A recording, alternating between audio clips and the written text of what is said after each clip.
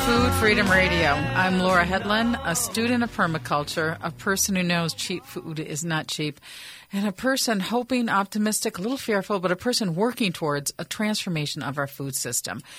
This week we've got two guests from the Johns Hopkins Center for a Livable Future, and we're going to be talking with, later in the program, we're going to be talking with Bob Martin, and he's deeply studied farm agriculture production in America.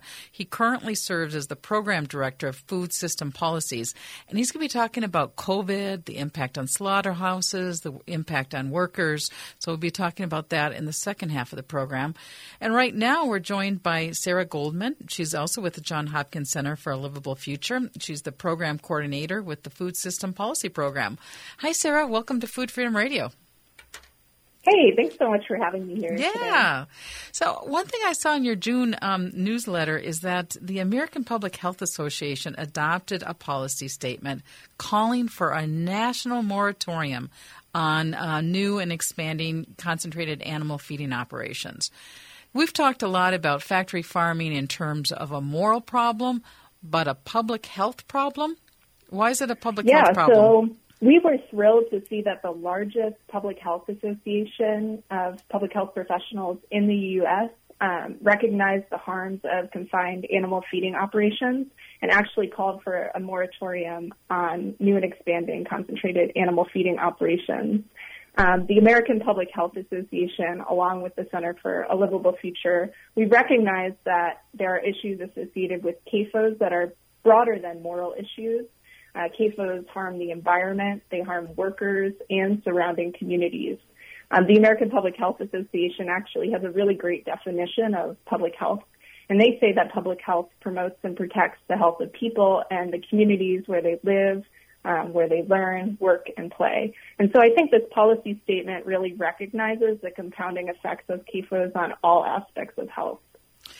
Later in the program, when we talked about Martin, we're going to talk a little bit about the history, because I think in the popular imagination, we still sort of visualize a lot of small family farms. But there's been a huge consolidation. So can you just give us a picture of, what are CAFOs and how much of our food, how much of the bacon and sausage comes from CAFOs that Americans are eating? Yeah, so that's a really great question. So the number of new concentrated animal feeding operations has actually increased over the past decade, bringing the total number of operations to over 20,000, according to data from the federal government, from the EPA.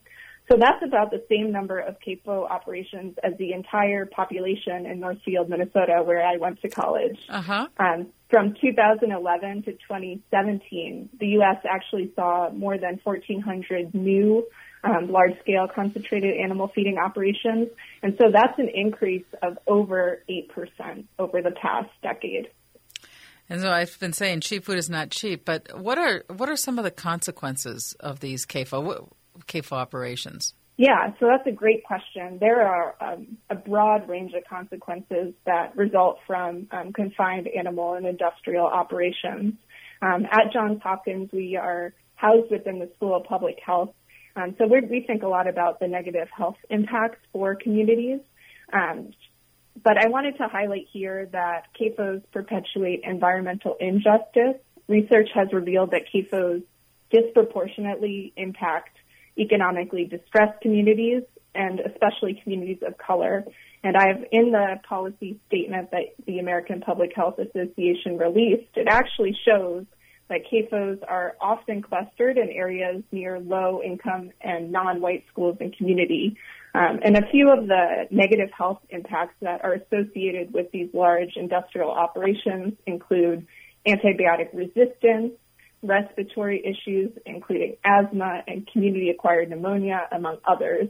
So there are some serious consequences to living near one of these operations. Yeah, so let's. So the American Public Health Association. What exactly is the American Public Health Association now calling for? Yeah, that's a great question. So the American Public Health Association, as I mentioned previously, is the largest association of public health practitioners in the country. So it brings together folks who are working in all different aspects of public health. But this specific policy statement that was passed in November of 2019 calls for a precautionary moratorium on new and expanding operations. And there are kind of two key pieces to this statement. The first of which is the statement calls for additional research into the attendant risks that these operations pose on individuals and communities, but also there are 12 specific action steps that are outlined in the statement, which are really concrete steps that need to be taken so that the public health consequences of large concentrated feeding operations don't affect communities and workers and other individuals. Let's talk a little bit about these actions. So the first action step is requiring the end of antibiotic use in healthy animals. And we've said a lot of 80% of the antibiotics used in America are now used on animal agriculture. Why is that a problem?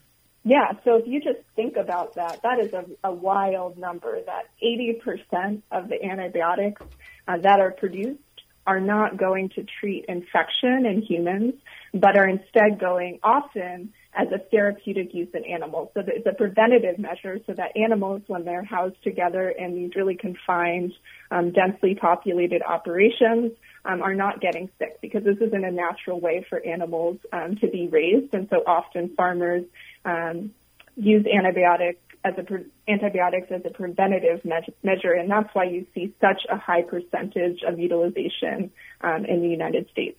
But this specific recommendation that's elaborated on in the policy brief that the Center for a Livable Future released last month really looks at this problem from an international perspective. So in 2017, the World Health Organization released recommendations that producers stop using antibiotics in healthy animals.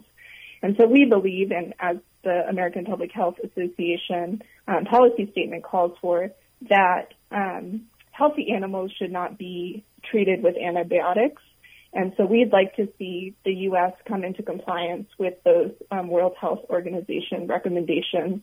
And we'd like to see an overall reduction in the use of all classes of medically important antibiotics in food animal production. You know, when I think of our mythology or archetypes, we have the archetype of we have these small family farms, but we also think of America almost as a leader in some of these areas.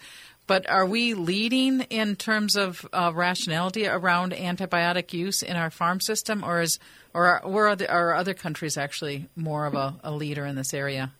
Yeah, so I think that's a good point to bring up. There are other countries who are definitely further ahead than we are, but what we're really focused on is getting the U.S. on track with these World Health Organization recommendations. We see these as a leading, really well-researched and thorough recommendations, and we'd love to see the complete restriction of the use of antibiotics for growth promotion and preemptive disease prevention on farms in the United States. Right. And we believe that this is achievable. Yeah. Now, so there's a total of 12 action steps. So you want to talk briefly about what the second action step is? Requiring the end of CAFO exemptions under CERCLA?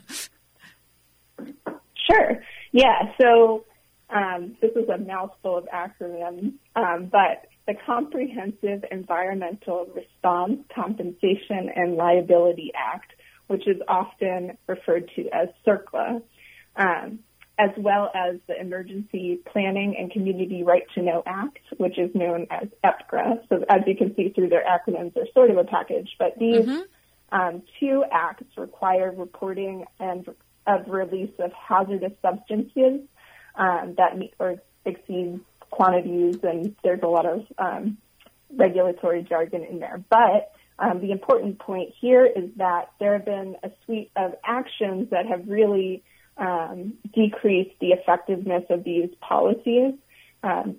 Recently, Congress passed the FARM Act, which exempts air emissions from animal waste on a farm to be reported under CERCLA.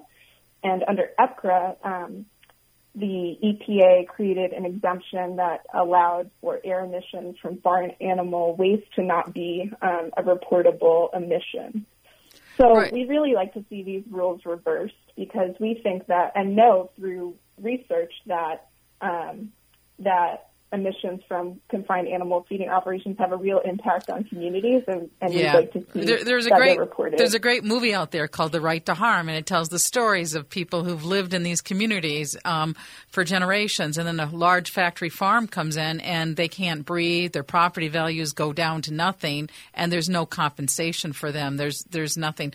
And some of the so the other action statement is to require these CAFOs to follow the Clean Water Act and the Clean Air Act.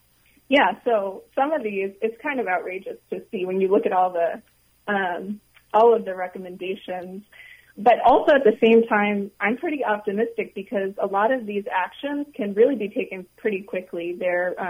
They could be done through executive orders or through agencies. So although there are a lot of recommendations detailed in this statement, I think there's a lot of hope as well that we can achieve them. Yeah, I agree. So, and then, because another thing that seemed pretty outrageous was the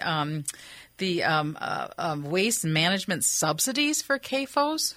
Yeah, so that's a huge issue and one that I've been thinking about and researching for a while. So right now, there's a really great grant program for farmers. It's called the Environmental Quality Incentives Program.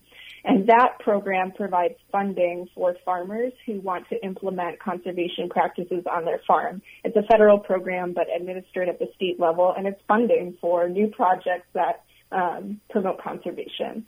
But part of that funding is a set-aside, so 50% of the EQIP funding actually is reserved for livestock. And in 2016, the National Sustainable Agriculture did a great analysis of this program and found that 11% of this funding is actually going toward CAFO operations, which is a lot of money. And so what we'd like to see is that this funding is instead, incentivizing regenerative practices, supporting farmers who are taking risks and innovating on their land. So, Sarah Goldman, we're going to take a break. You're with the Johns Hopkins Center for a Livable Future, and you're the program coordinator. We're talking about the how do we stop CAFOs, and that the Public Health Association is now calling this a public health problem. We're going to take a break, and we'll be right back with Food Freedom Radio. Old Mr. Joe knew he had to go so.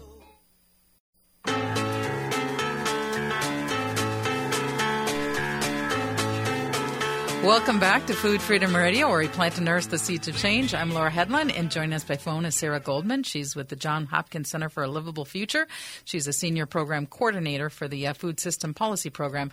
And taking the issue of CAFO or factory farms and thinking about it in terms of the public health problems, from water pollution to air pollution to the antibiotic resistance, and to actually the organization is calling for a national moratorium on CAFO operations. So tell us a little bit about the people involved in asking for this moratorium. Yeah, so I'd like to acknowledge, though I'm here as a representative of the Center for a Livable Future, there were a number of people involved in the development of this policy statement. There were a number of American Public Health Association members, as well as other advocates who are really have really great and specialized knowledge in a number of the policy solutions that are put forth in our recommendations. And I did reach out to the Institute of Agriculture and Trade Policy in Minneapolis, Ben Livingston and Steve. They wanted to know, with this moratorium, it can be so complex because there's so much federal regulation, and so that kind of reduces the likelihood of that the moratorium would be adopted by states or different counties. So have you guys been thinking about what type of political strategy to gain support for a national moratorium? Yeah, that's a great question, and I'm glad to hear from the Institute of Agriculture and Trade Policy. I think in response to that question, there are 2 points that I'd like to make. The first one is that this is a really comprehensive plan, and all steps are important to ensuring that the public health is not jeopardized by CAFO operations. But the second is that many of the policy action items outlined in the moratorium statement and the policy recommendations can be implemented each on their own.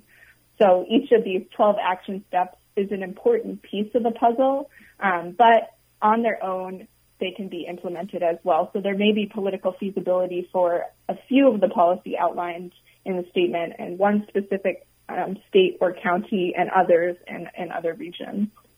And just tell us a little bit about what is the Johns Hopkins Center for a Livable Future? Yeah, so the Center for a Livable Future, we are based at the School of Public Health at Johns Hopkins University. And simply stated, we think holistically about the food system. And since our founding, we have passionately researched the public health implications of CAFOs. We work with students, researchers, and educators, and my role at the center is to translate the great work of students and researchers into the federal, state, and local policy discussion. Cool. And so what about your personal background? How did you get interested in this? Yeah, so that's a great question. And I've actually always really been fascinated by agriculture and growing things. I had a huge garden growing up, and at the age of 14 started working on an organic farm in Connecticut where I was raised. But as I started to work on farms, it was a really empowering experience for me. But as I started to learn more, and I actually worked as a translator at a migrant health clinic in Connecticut, I realized that what had been so empowering to me and my experiences in agriculture weren't reflective of all food system stakeholders, and I began to see the exploitative side of the agricultural system. So I was always really interested after that in learning and addressing root causes of inequities in the sector, and actually went to Carleton College in Minnesota. And one of the inequities that I began to see pretty drastically was the accessibility of farming for younger generations. So I had the opportunity to work as the founder of a farmer training program in southern Minnesota for college students. And then after that, have continued to think about inequities in the food system.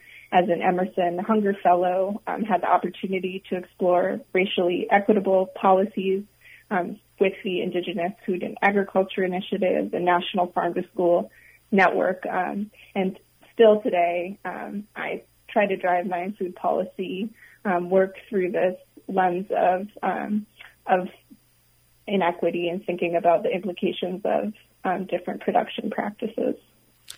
One thing that's given me hope and optimism is this I've heard someone say we almost have to go back to go forward, and really going back and understanding indigenous knowledge.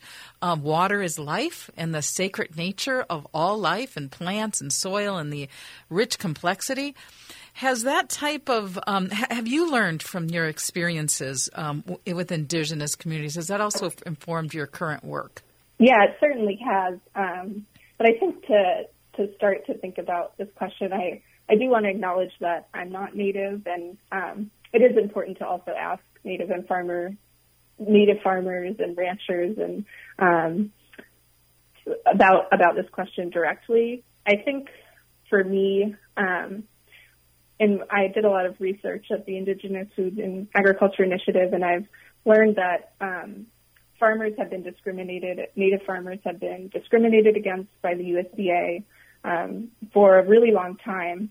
And it's really important as we think about equitable policies that from their inception, we're thinking about and considering the environmental justice concerns and racial equity concerns and unique histories and perspectives of people of color, and frame those policies so that they can address the specific needs of those communities. And I'd also encourage you to check out the Native American Agriculture Fund. They have really great resources as well. Cool. And that's the action step 12 is to requiring environmental justice and equity issues are addressed in permitting decisions regarding CAFOs. That's one of the concrete action items.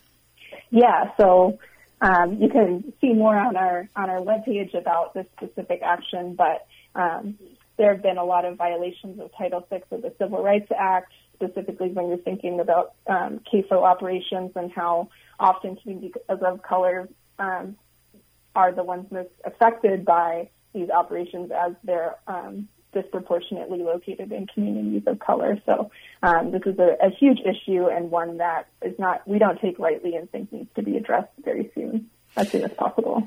So, Sarah Goldman, tell us again how people can reach out to you if they want, how they can read more on this issue. Yes, it was great to chat with you all today. You can learn more about the American Public Health Association's precautionary moratorium on confined animal feeding operations by looking up the American Public Health Association. I also work at the Center for a Livable Future, and we have outlined some great action steps to build on this policy statement. So you can look up the Center for a Livable Future and get in contact with me through that website. Well, I appreciate your time so much today, Sarah Goldman, and we're going to be back. And when we come back, we're going to talk with Bob Martin. He's the Food System Policy. Talk about COVID and meat.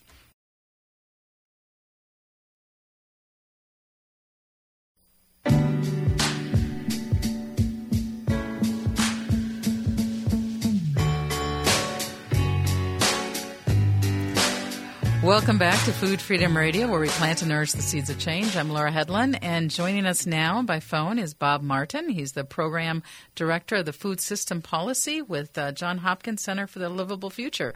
Welcome to Food Freedom Radio. Thank you, Laura. It's nice to be with you today. So you previously worked as the Executive Director of the Pew Commission on Industrial Farm Animal Production, and in that role you published Putting Meat on the Table, Industrial Farm Animal Production in America. So you know a lot about farm animal production in America.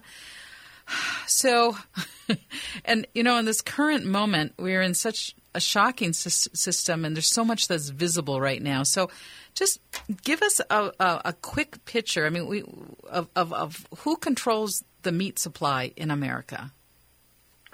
Well, it's controlled by a few companies that contract with producers to produce animals that they then slaughter and then to market that product. They're over the last 50 years, the entire system has changed, where more and more of the supply is controlled by fewer and fewer companies, and about 99% of the broiler production, that's the chickens we raise for meat, is produced under contract with the large companies, people like Purdue, Tyson, Mount Ayr, Sanderson Farms.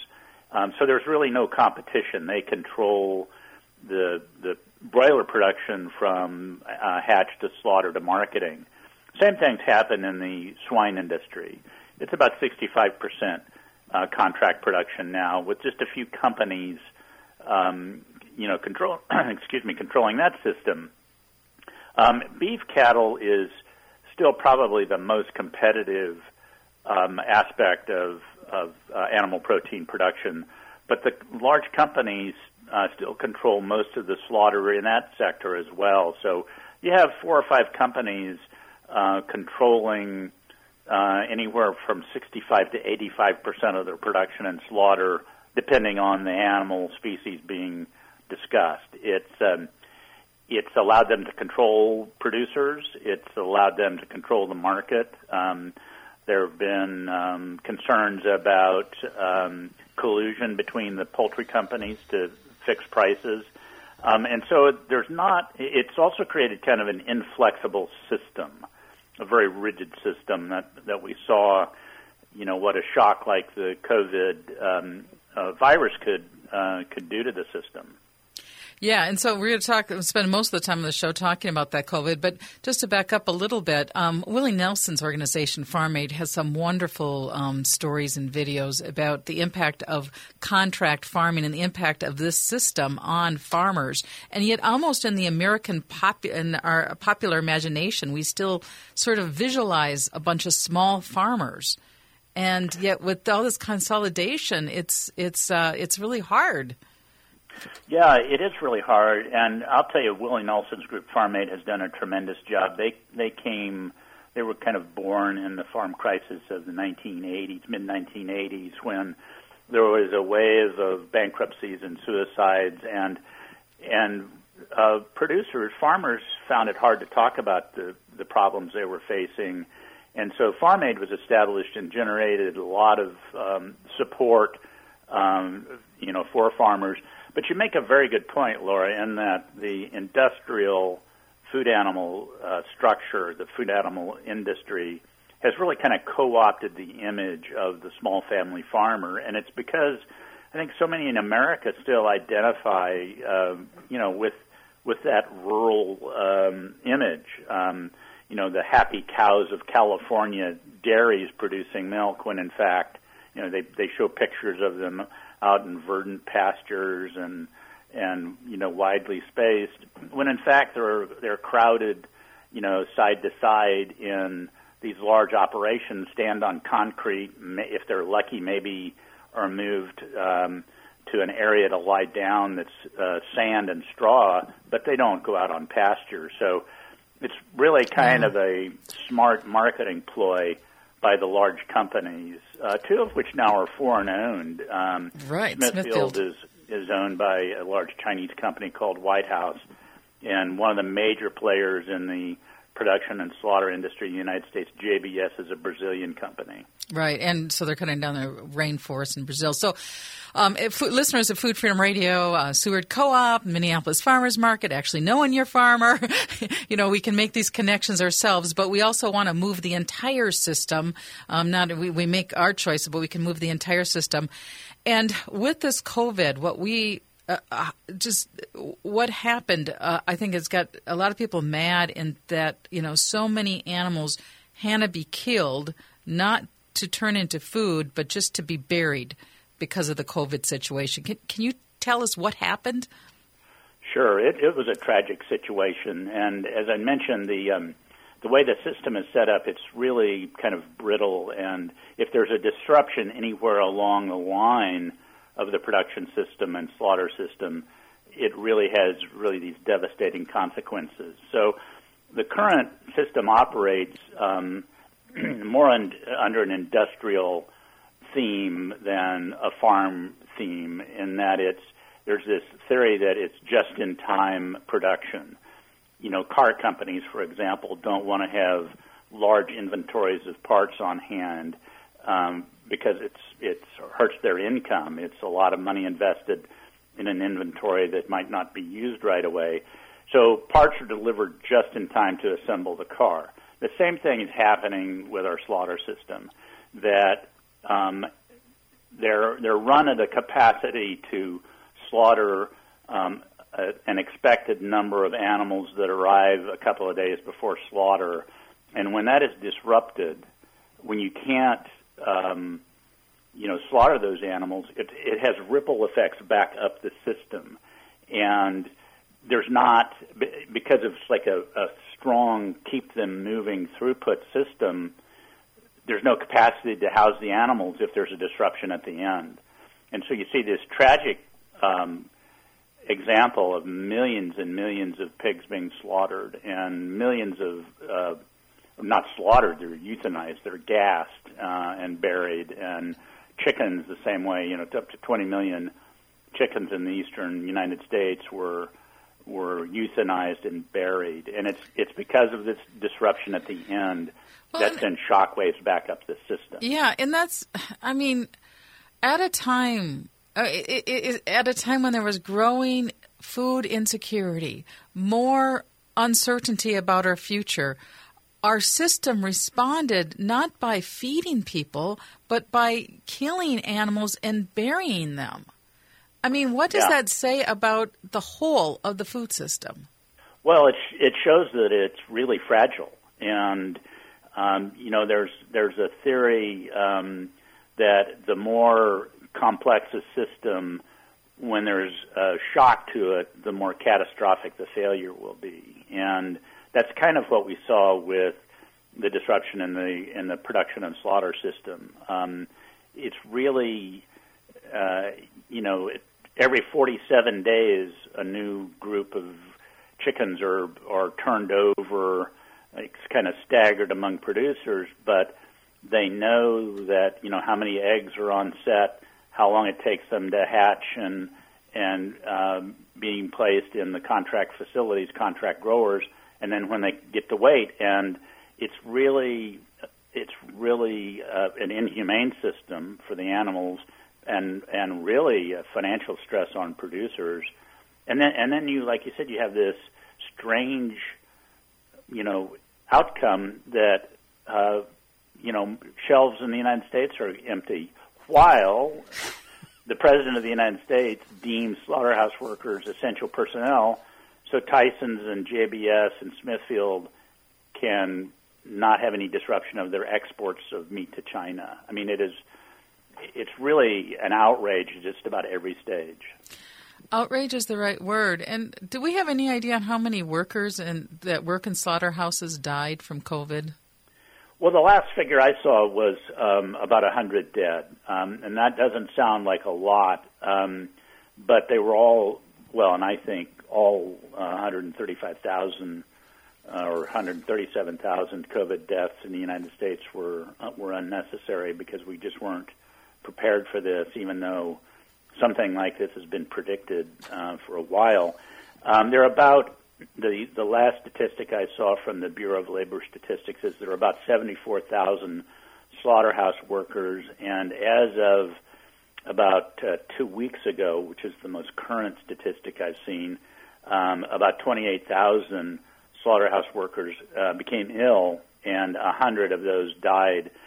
My guess is that that's underreported by a significant number just because of the nature of reporting, and the workforce tend to be migrant or immigrant labor that their sicknesses and their deaths don't always get reported appropriately. Yeah, and this is a question from Institute of Agriculture and Trade Policy, because several counties contend that they cannot share COVID infection data in meat packing and food processing plants because of health privacy laws.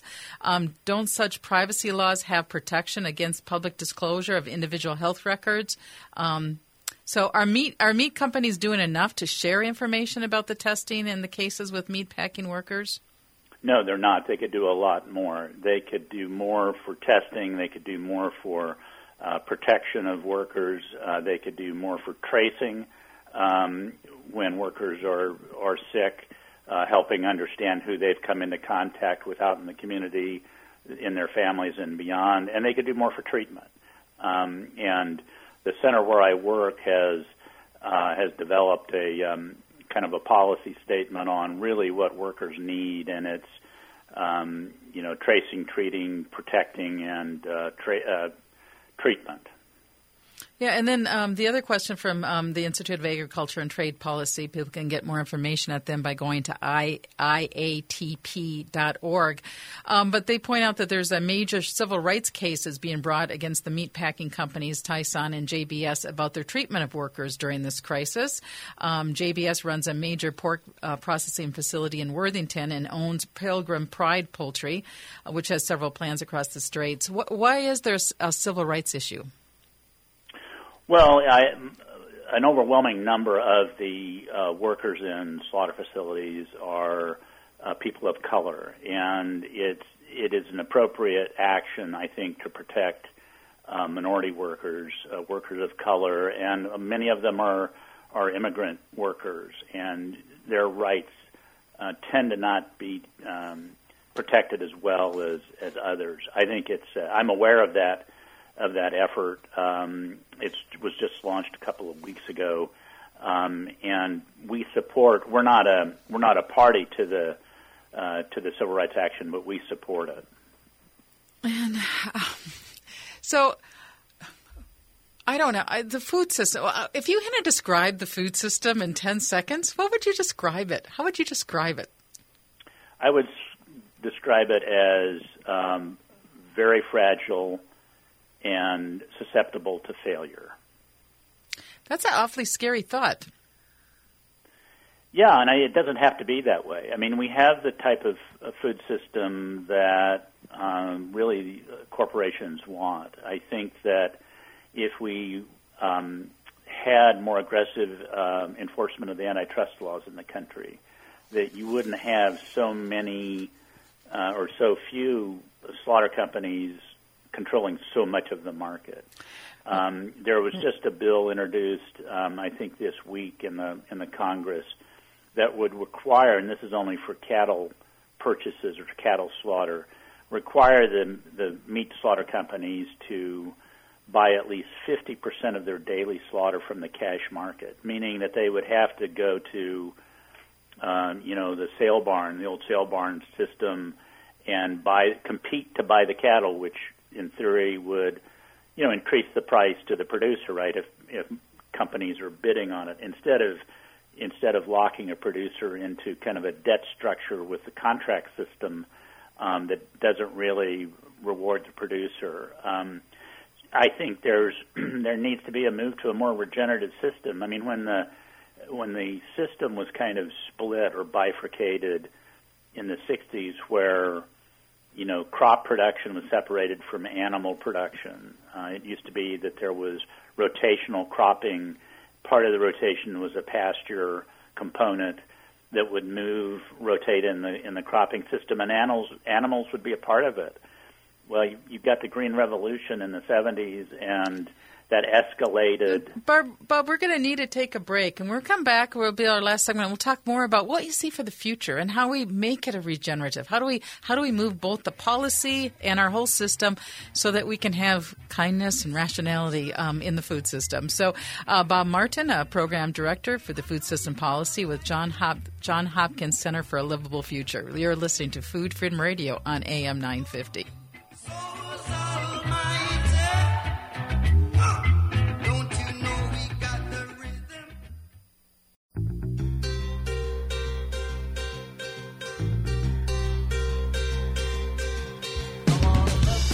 Welcome back to Food Freedom Radio, where we plant and nourish the seeds of change.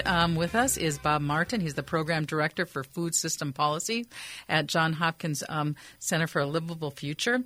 And, John, some researchers, including Rob Wallace, the author of Big Farms Make Big Flu, argue that the emergence of zoonotic diseases, including COVID, Ebola, swine flu, it's related to how humans have clear-cut nature. Is biodiversity important for human health as well as planet health? Yes, absolutely, Laura. Years ago, the father of organic agriculture, a man named Sir Albert Howard, wrote a book called An Agricultural Testament, and in that the main theme was that the issue of soil, plant, animal, and human health is all one topic. And so it's all related, and the way we farm, the extractive method of farming, without regard for nature and natural processes, has a consequence, and we're seeing that. And it's all part of the system that requires large-scale animal operations because of consumption patterns, and clearing forests and raising just row crops, corn and soy, primarily to feed animals. And that's a system that really can't be sustained. And so we need some hope and urgency for the future. Tell us a little bit about your work in the food policy and the animal policy. You've got quite a deep background, so you want to review that background again? Sure. Well, the Pew Commission that I led had 28 recommendations to solve the problems of large-scale animal operations in the areas of public health, environment, animal welfare, and rural communities. And it's things like stopping the non-therapeutic use of antibiotics in food animals, eliminating liquid waste management systems that are common in dairy and swine operations, increasing competition between companies that will improve producer prices from the marketplace. And there's a whole new, or maybe it's revived thinking in agriculture that is kind of under the general label of regenerative agriculture, that if you're concerned about building the soil and providing nutrients in a natural way, which is, through animals being part of a crop rotation system, versus the extractive method now, which is mined phosphorus rock or refined nitrogen from gas, it's really better for the soil. And there are people. It's really a growing movement, including certainly in the Great Plains and in Minnesota, that really want to focus on soil health because, as Albert Howard said, soil, plant, animal, and human health, it's all one topic. It's all connected. And the World Food Prize this year is going to Dr. Ratan Law. So there seems to be some movement of a lot of people about moving towards honoring that vision of Sir Howard Albert. Yeah, that was very encouraging to see. And you see, there's a man in North Dakota that's Gabe Brown, and he switched to a regenerative system, and it's happening really more and more. And there's more attention, even by large companies like John Deere, for example, on improving soil health. So I think there is reason for optimism. So we have only 2 minutes left. I really want to connect this to this whole COVID crisis and the moment that we're facing right now. Has COVID made people more aware of the fragility of the food system? Are we trying to get different ways of slaughterhousing? Well, I think, Laura, that it's kind of helped spark a debate. It's gone out of the area of kind of geeks like me and people advocating for change. It's really now the general public's aware of this now, and so I think that's a hopeful sign as well. That there are steps we can take to make sure this doesn't happen again, both from a public health and medical side, but also from the consumer food side. Yeah, because we could be farming in so many better ways. I mean, having hazelnuts with the pigs, going to back small regenerative farms, healthy foods. I down our last minute again. If people want more information, tell us about the website and how people can learn. Sure, they should go to just Google Center for a Livable Future, and our comms team has put together an excellent website. It's easy to navigate. And we have 4 major programs at the center. The food policy program is one, and as you might guess, from an academic-based institution, we have lots of good information there. But Center for a Livable Future. And again, another question from the IATP is: how do we gain the political strategy to really work across silos to build this momentum to stop current CAFOs and to transition to overall to a regenerative system? Well, I think the strength of Iowa in the presidential race historically educated a lot of the Democratic presidential candidates this year. And before he was running for president, Senator Cory Booker introduced a great bill called the Farm System Reform Act that addresses a lot of these issues with food animal production, concentration in the industry, and the disadvantage that small producers have. And it's been introduced on the House side as well. Representative Ro Khanna from California has introduced Bob it. Martin, Food System Policy with Johns Hopkins Center for a Livable Future. I thank you so much for your time. We're going to have you back because I know there's so much we can talk about. But I thank you for your time, and I thank you for listening to Food Freedom Radio.